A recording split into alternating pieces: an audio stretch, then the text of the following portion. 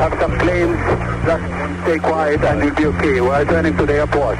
That we can't breathe? I don't know. I think we're getting hijacked. All of this was brought upon us in a single day, and night fell on a different world, a world where freedom itself is under attack. We cannot let this evil continue. We must define the nature and scope of this struggle, or else it will define us. Thanks for listening to the 8th and last episode of this special series of War Pod, Reckoning with 9/11, with support from Friedrich Ebert Stiftung. Looking back 20 years on at the impacts of 9/11 across the world. Episode 7 looked at the implications of 9/11 for laws, freedoms, and ideals of Western countries. This 8th episode asks whether the 9/11 paradigm is here to stay or the world is now ready to move on. The war on terror triggered by 9/11 was launched in search of security from the threat posed by groups like Al-Qaeda, in pursuit of justice and retribution, and in hopes of defending and expanding freedom around the world. It's a war that's touched over 85 countries. It's seen the invasion of Iraq, Afghanistan and Somalia, huge volumes of military support, partnered operations, drone and aerial warfare, covert operations, stabilization programs, also multilateral peace operations and programs to try and win hearts and minds of the population through CVE and through development. And alongside all that, at home and globally, surveillance, detention, rendition, torture, other abuses, profiling of targeted populations, in particular Muslims and immigrants, with diminishing legal, judicial and political checks and balances. This has become the 9/11 paradigm for securing the world. But as we've heard from a wide range of leading experts, this paradigm has brought a lot of problems as well in its wake. First of all, a policy panic, making terrorism an all-encompassing priority, but then neglecting the very real reasons underpinning all the violence, most notably state violence and repressive, corrupt rule by authoritarian governments. This has been a recipe for escalating and spreading wars that it has proven very hard to end. Yes, and I mean, we can't count every death that has occurred in the course of the war on terror. In some places like Somalia, they've been hard to count, but we know that the post-9/11 wars have resulted in at least 925,000 deaths, at least 360,000 of these, over 100 times the number of people killed on 9/11 itself, have been civilians caught in the crossfire of the war on terror. 38 million people around the world have been displaced. And in spite of, or maybe because of all this violence, violent movements have survived and they have spread, they have grown. As American analyst Bruce Hoffman recently noted, there are 4 times as many groups today designated by the State Department as terrorist organizations than there were on 9/11. So we're seeing again and again that these groups rarely get ended on the battlefield. Alongside this, as we saw in Afghanistan, in Iraq, in Yemen, in Egypt, in the Philippines, in this series, there's been this quiet but abject failure to support people and civil society organisations who want peace, democracy and freedom, except for those who want to join in the war on terror by amplifying its messages and acting as its eyes and ears. And underneath all of this, you have the militarization of politics and society that underpins and sustains heavily armed strategies, which have drained enormous resources while ultimately recycling violence, rebellion, repression. So what's staggering is that with all these elements of strategic failure, as instability worsens and the threat from violent transnational movements persists, the politics of counterterrorism, or policy panic, to use the phrase we've heard, remains so powerful. All politicians know that if they take responsibility for calling a halt to the war on terror or reimagining it, they could be toast when the next attack comes. So cost-benefit analysis and a true reckoning with 9/11 has gone out the window. We really saw that amid the US withdrawal from Afghanistan. A lot of voices were saying that NATO militaries should have fought harder. They should have fought more sincerely, trained their counterparts better, or stayed longer, or blaming the Biden administration for a failure whose details might have been managed much more differently, but whose ultimate course, as we heard in episode 2, was surely set a long time ago. An example of this has been General H.R. McMaster, who has more or less called for the US to reinvade Afghanistan. I think it's time to reverse course, to recognize that we have put ourselves and the world at a much higher degree of danger by giving a country to the Taliban and allowing them to reestablish the Islamic Emirate of Afghanistan. And it's striking, of course, that so much of what went wrong in Afghanistan echoes the failures of Vietnam a generation earlier, and as Delina knows better than I do, is being mirrored again in the fresh mistakes Western governments are making today, right now in the Sahel, which the media is reliably touting as the latest frontline against global jihad, but where insecurity and repression has been getting worse and worse since counter-terror interventions and train and equip operations began in 2012. Despite all this, on the 20th anniversary of 9/11, President George Bush continued to assure veterans that the cause you pursued at the call of duty is the noblest America has to offer. You have shielded your fellow citizens from danger. You have defended the beliefs of your country and advanced the rights of the downtrodden. You have been the face of hope and mercy in dark places. You have been a force for good in the world. So 20 years in, this episode asks whether we are ready to learn lessons from 20 years of war on terror and whether there are ways to move on from the 9/11 paradigm. Joining us to discuss this are Rosa Brooks, who is Scott K. Ginsburg Professor of Law and Policy at Georgetown University and also author of the book, How Everything Became War and the Military Became Everything. Fionnuala Ní Orlainn, who is law professor at both Queen's University in Belfast and the University of Minnesota, where she directs the Human Rights Center and also is the UN Special Rapporteur on the promotion and protection of human rights and fundamental freedoms while countering extremism. How do you do it, Fionnuala? And Tom Parker, who is former British Security Service MI5 counter-terror officer and the author of Avoiding the Terrorist Trap, Why Respect for Human Rights is the Key to Defeating Terrorism. So starting with you, Tom, before we consider whether we can move on from the 9/11 paradigm, first, let's check ourselves a little. The series has been critical on the strategic failings and the ethical shortcomings of the post-9/11 war on terror. Are there elements of success or things that have worked that we are in danger of overlooking if we want to be balanced about the war's impacts? Yeah, actually, I think there is. There is a bit of a false dichotomy in the security world that one has to choose between strong security and effective human rights observance. And the reality, and I think one of the great lessons from the last 20 years is that law enforcement and security agencies have actually enjoyed tremendous success when they've stayed well within the human rights framework.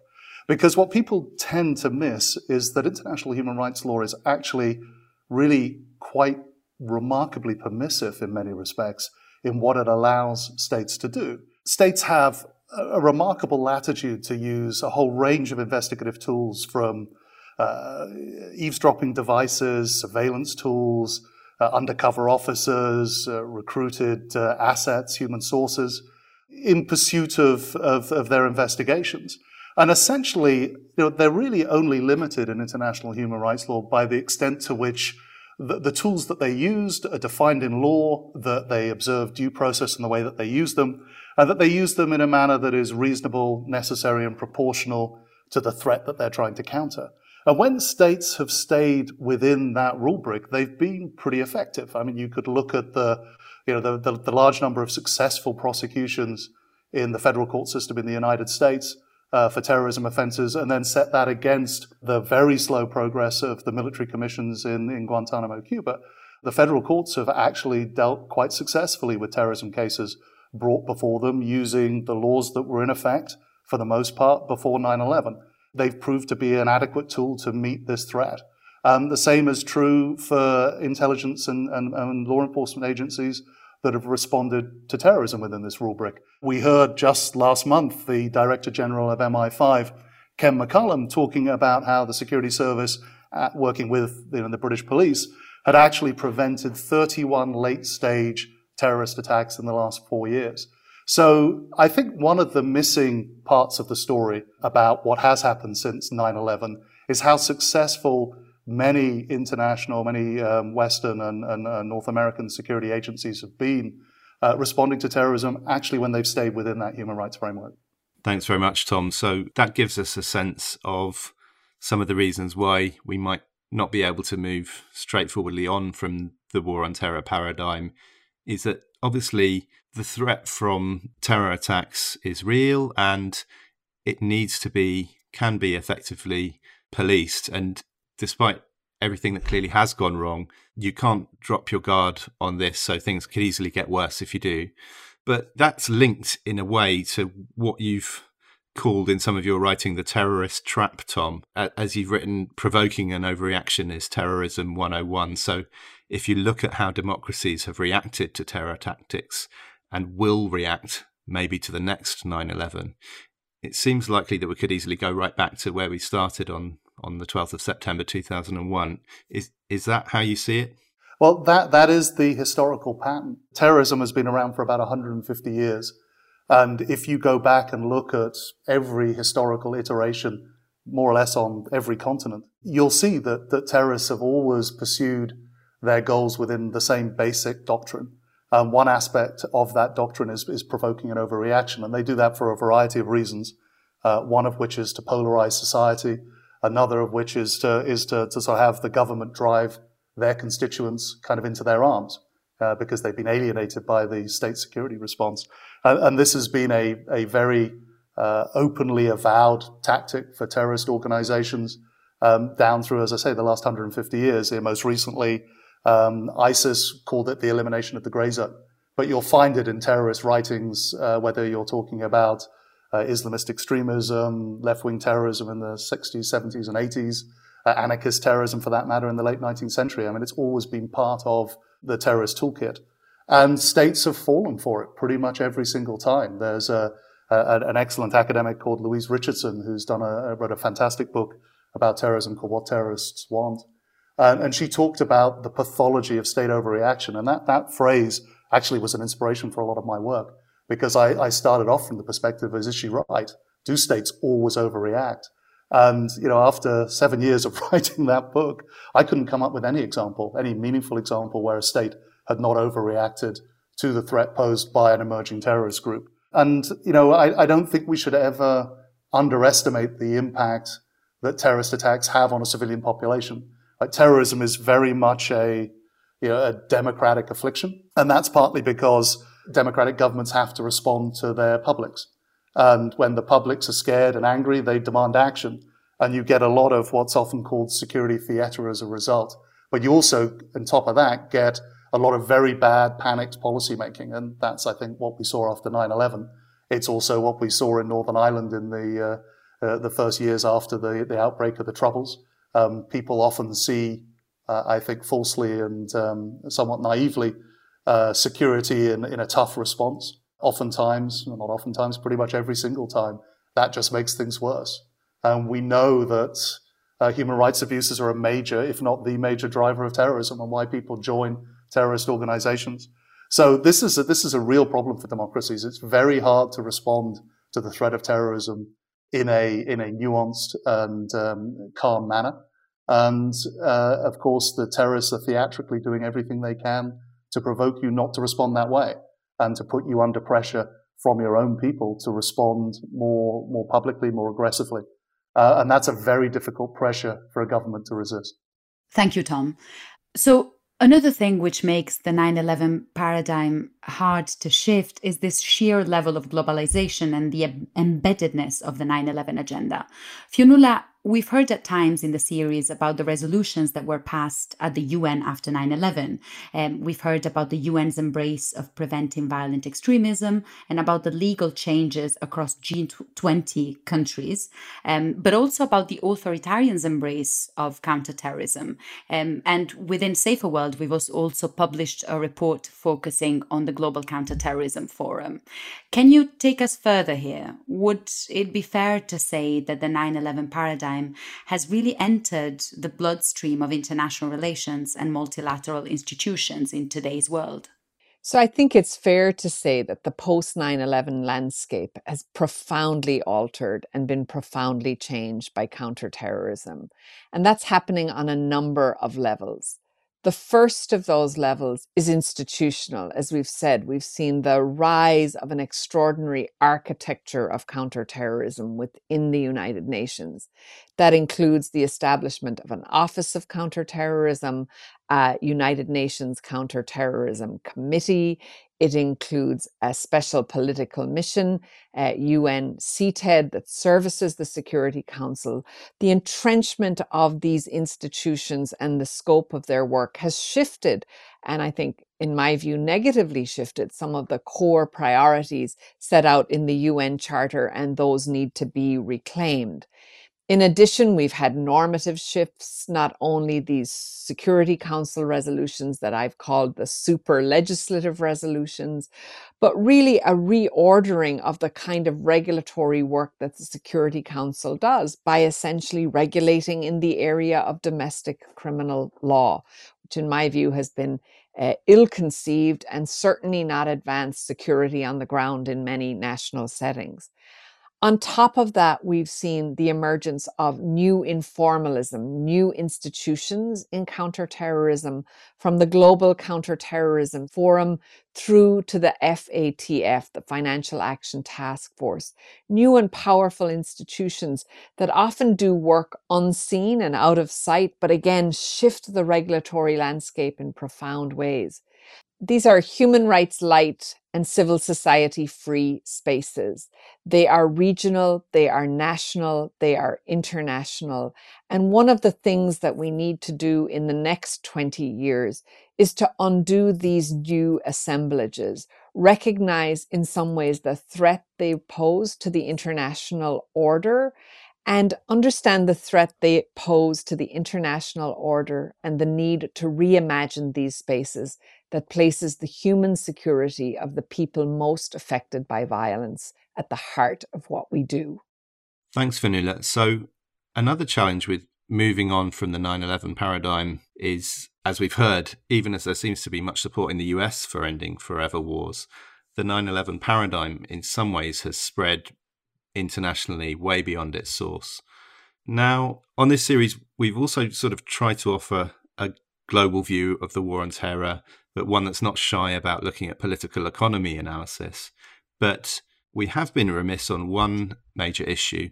We really haven't touched at all on the economics underpinning the war on terror. So here, profit motives have quietly underpinned many of the war on terror's biggest decisions, the investments, the strategic partnerships.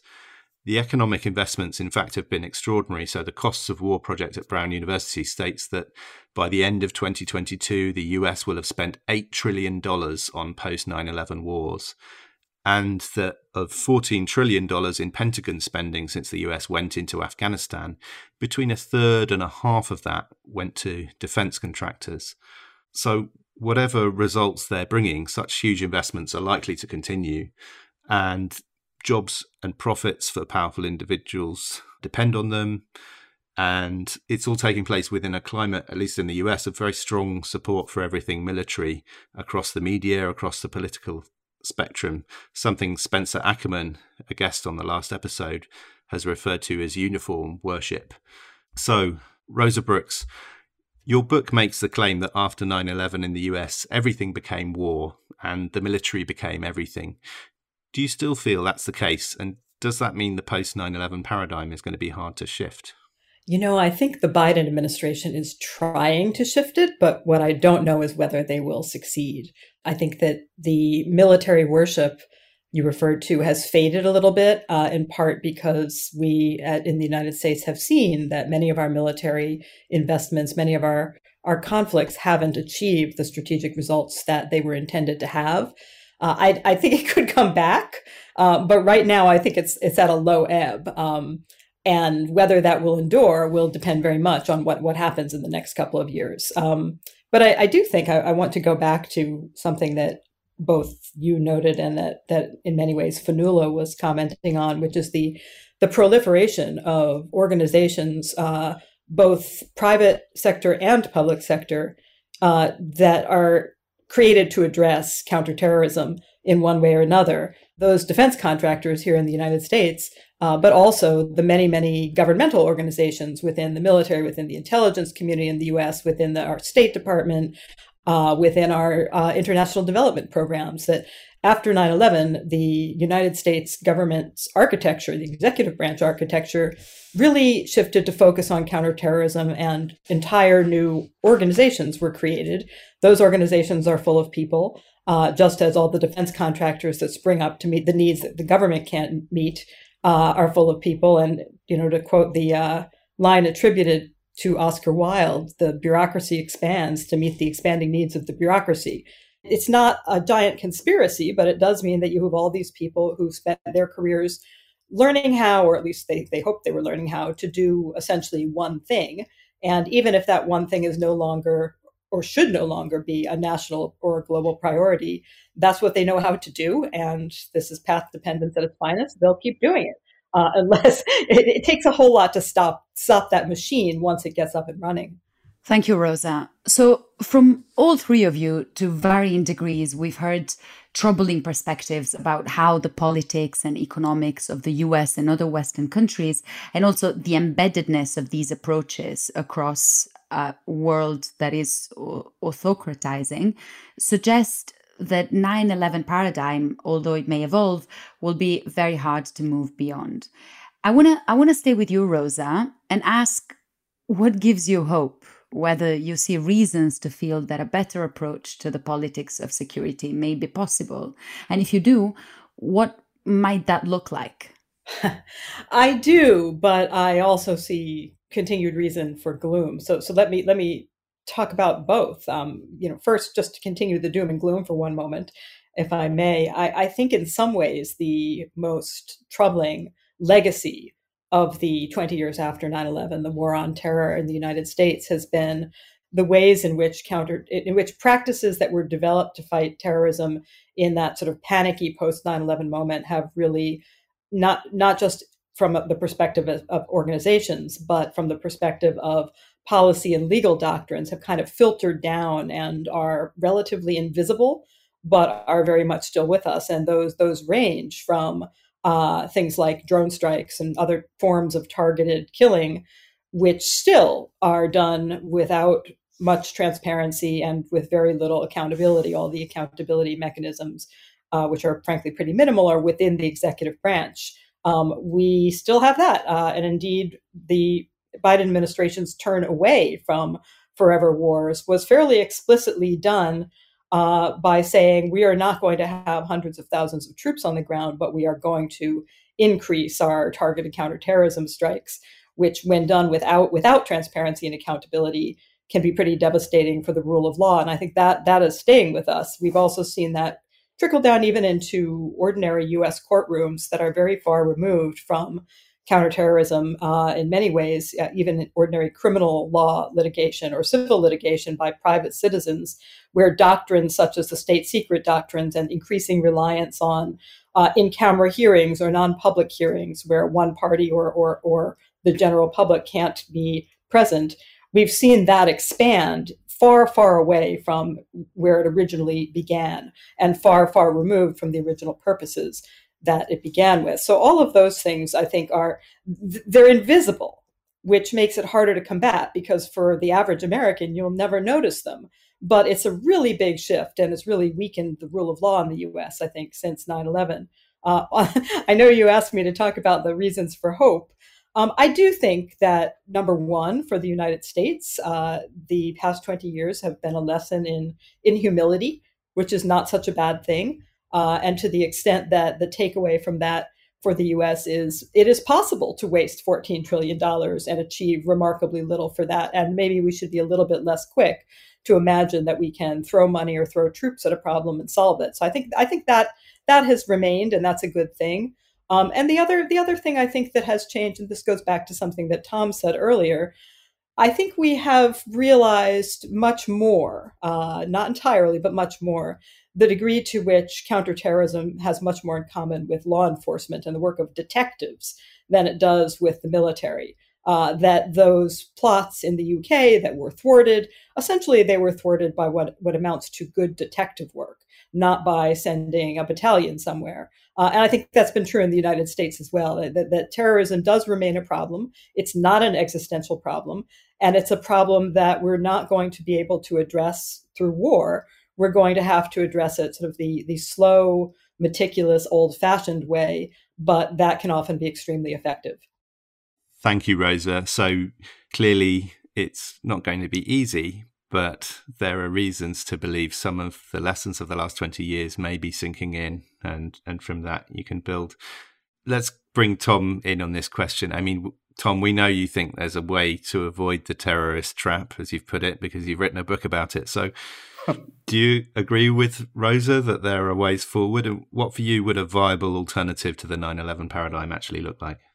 I'm actually in 100% agreement with Rosa. I do think the law enforcement paradigm is the most appropriate response to terrorism. And I think you see a very interesting difference in the way that the United States, for example, has responded to the threat from right-wing terrorism in quite a measured manner using law enforcement tools. And that's a stark contrast to the way it responded to the threat of Islamist terrorism. And one can unpack that, and one could look at how easy it is to demonize the other, and how much more complicated it is to deal with a very large segment of your own society. But I think we do see some hope in that. I think one thing that's very, very clear, and again, as Rosa articulated so well, is that, we've learned the hard way that, you can't do terrorism from 10,000 feet. You can't kill your way to victory. And that actually the old tools, the slow, incremental, methodical tools work pretty well. And again, you contrast the military commissions to the courts. You contrast, the effective investigations to some of the expeditionary sort of special forces counterterrorism, and the results that one gets from the law enforcement approach stacks up pretty well. I do think that there are sometimes challenges that do sometimes lie out with law enforcement that are very, very difficult for states to respond to. I think a good case in that is someone like Anwar al-Awlaki, the Al-Qaeda in the Arabian Peninsula propagandist and leader, who was one of the first U.S. citizens killed by a U.S. drone strike in Yemen.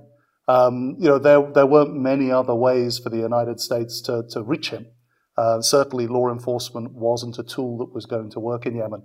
And he was actively involved in encouraging people to carry out terrorist attacks inside the United States. That does pose a tremendously difficult problem for states trying to keep their citizens safe. But those are very, very exceptional circumstances. And the vast majority of cases that we see, particularly within the domestic context, law enforcement tools, the human rights framework, it gives you all the latitude you need to respond effectively. And I would say there's a sense in which law enforcement investigators are human rights defenders, particularly in the counterterrorism sphere, right? What are they doing? They're protecting their citizens. They're protecting their citizens' right to life, their right to freedom of assembly, their right to freedom of belief and opinion. And if we can help people in the security establishment slightly reorient their thinking, we've talked a lot in the security community about the resilience of infrastructure and the resilience of critical systems. But we haven't spent really any time at all talking about the importance of the resilience of values. And that's a conversation that I would like to see us having more and more. And I think Rosa's right. The failures in Afghanistan and Iraq, and sadly that's what they are, they have created the space to have a more critical conversation about what works and doesn't work. And I'm hoping that will lead people back to understanding the tools that are most effective. And those are the good old-fashioned tools that have worked quite well. But they're incremental and they're slow, and they require people to work with patience and dedication over a long period of time. If we return to those tools, I think we'll enjoy greater success. Thank you, Tom. And also thank you for mentioning something that is an exception and is often treated as the rule.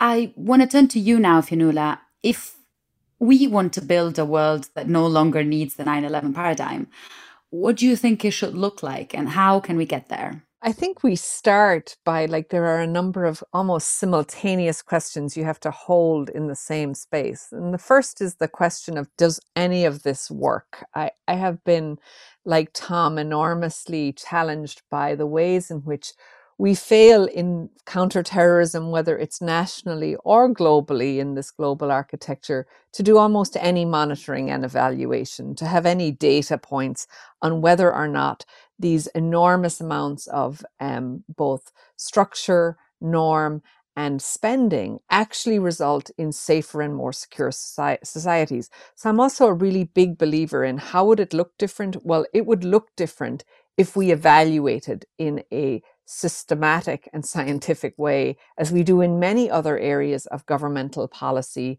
and international practice, whether it works or not. And I think it's interesting to see that the last global counterterrorism strategy negotiated in the spring this year finally starts to acknowledge the role of monitoring and evaluation in counterterrorism. The second thing we need to do is to fundamentally prune this architecture. It is too big, it is unwieldy, and we need something better than what we have. And the third thing we need to do is we need to certainly bring in civil society into this conversation in a way we haven't done so far, changing who are the decision makers, who's making the calls. And another key part of this is reframing who are the key stakeholders to bring us to successful security and safe and holistic security. And at the heart of that is ensuring that civil society are part of the conversation about security, that the people who are most affected by security are the ones who are at the table defining what security means and the kinds of methods and means of addressing security in their communities is not a top-down, but a bottom-up conversation. So when we put all this together, we need three things. We need significant monitoring and evaluation and asking the hard questions if any of this works, and then directing policy to follow from that. We need a significantly pruned counterterrorism architecture. And we need the engagement of civil society and those who are the stakeholders, the fundamental and key stakeholders to producing better security policy as an integral part of these conversations. Thanks so much to all our guests, Tom, Rosa, and Fionnuala, for sharing those insights with us. Reckoning with 9/11. So we've reached the end of the series. It's time to wrap up and draw conclusions. There are many reasons to fear that in spite of the track record of the war on terror, the 9/11 paradigm could be with us for some time to come. Yeah, and for one thing, other factors like COVID, for example, have added to the infringements on civil liberties and rights around the world. Then we have the economics, how the war on terror, enormous military spending, defence contracts, arms sales, they all remain big business for elites who are close to government in turbulent economic times when jobs are very important to people. Yeah, and another challenge is that although it's easy to see how all the options tried in the war on terror have either failed or made the situation worse, it isn't very clear how we can address terror threats and instability or get governments around the world to start treating their people better. Although our guests today have given us some good pointers and ideas, like the Global Fragility Act, which suggests growing openness to new approaches, there are no silver bullets to tackling the post-9/11 era. Yeah, and I mean, for me, the biggest problem of all is in this space between political leaders, the media, and the public, where the terror threat gets inflated, politicians act tough to gain power, and there's simply no accountability that's functioning at the moment for the abject failure of bad approaches to the war on terror. And I mean, I think this is an area where politicians have some responsibility to be more courageous, explaining that the war on terror will never be completely won, terrorism will never be completely eliminated, and anyone who says otherwise is lying. But the threat can be minimized by adopting a more proportional strategy that actually makes sense. And to be effective, the strategy, I suppose, would surely have to be largely non-military, would have to involve law enforcement approaches that respect rather than undermine human rights, as we've heard today, but all along the series. And also start taking seriously the idea that if you want a safe world, you need to start with promoting the safety and well-being of people in conflict settings. Yeah, indeed. So if those are some of the big fears, what gives us hope that a different paradigm could come into being? One thing probably is that the younger generation seem much more vigilant about and much more hostile to surveillance and opposed to inequality and racism than older folks. Yeah, and in a similar vein, politicians and manifesto writers take note of this, that for all the threat inflation and the uniform worship in our societies, surveys by groups like Conciliation Resources and International Alert have shown that there's massive, unwavering public support for policies that support peace. And since Iraq, there's also this healthier skepticism about military interventionism, which has to be a good thing. All this means that politicians really could trust the public to get behind a different and a better strategy. And finally, a third thing is that if we can set aside partisanship for a moment of sober reflection, the 9/11 paradigm for counterterrorism has failed so visibly, so dramatically on its own terms, so often in similar ways across different contexts, that at some point the penny has to drop, and we will have to agree that for all of us, it can no longer be September 12th. Thanks for listening. Thanks for listening. This special WarPod series, Reckoning with 9/11, was brought to you by Safer World, with support from Friedrich Ebert Stiftung. It was produced by The Podcast Company. Listen, follow, and share wherever you get your podcasts. And for more reflections from guests and co-hosts on the consequences of 9/11 and where we go from here, check out their articles at justsecurity.org, produced in cooperation with Safer World.